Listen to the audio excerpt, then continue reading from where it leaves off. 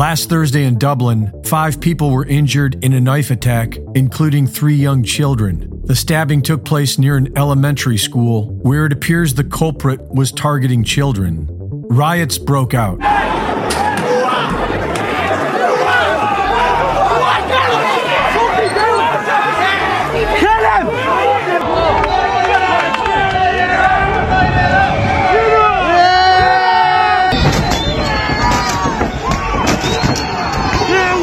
This event is just the latest in a long string of violence resulting from the radical globalist immigration scheme. The attacker was ordered to be deported back in 2003, but was given the political support to stay and appeal it, and was arrested earlier this year for possession of a knife and criminal damage, but did not receive a conviction due to a mental health report given to the court.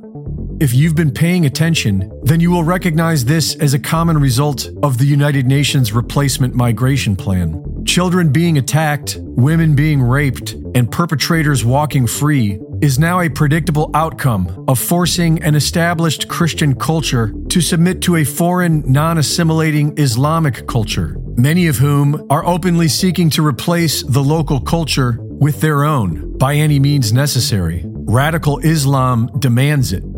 If this were a humanitarian effort, then refugees would be expected to assimilate, as they have for millennia. The rule of law depends on it, but this is a globalist invasion, and whether they know it or not, the so-called migrants are being used as an invading force. And instead of being conquered with violence, the native people are being attacked with name-calling, stunned into silence with guilt by being called a racist. But people are starting to wake up to it. 3 out of 4 Irish people understand that they are being guilted into giving away their country, and they oppose it. But the government doesn't care. They are now preparing to pass new hate speech laws that will criminalize possession of materials likely to incite violence or hatred. These laws will make it illegal to criticize immigration policy, which isn't going to slow down anytime soon. Can you guess what the most popular boy's name was in Galway in 2022? No idea. Was it Jack? Tommy? I'd say it was probably Connor. Let's say David. I think it was Sean, was it? Jack. Cian? Yeah. Peter? No. Patrick. Richard. It was not Richard. Was it? Oh, fuck.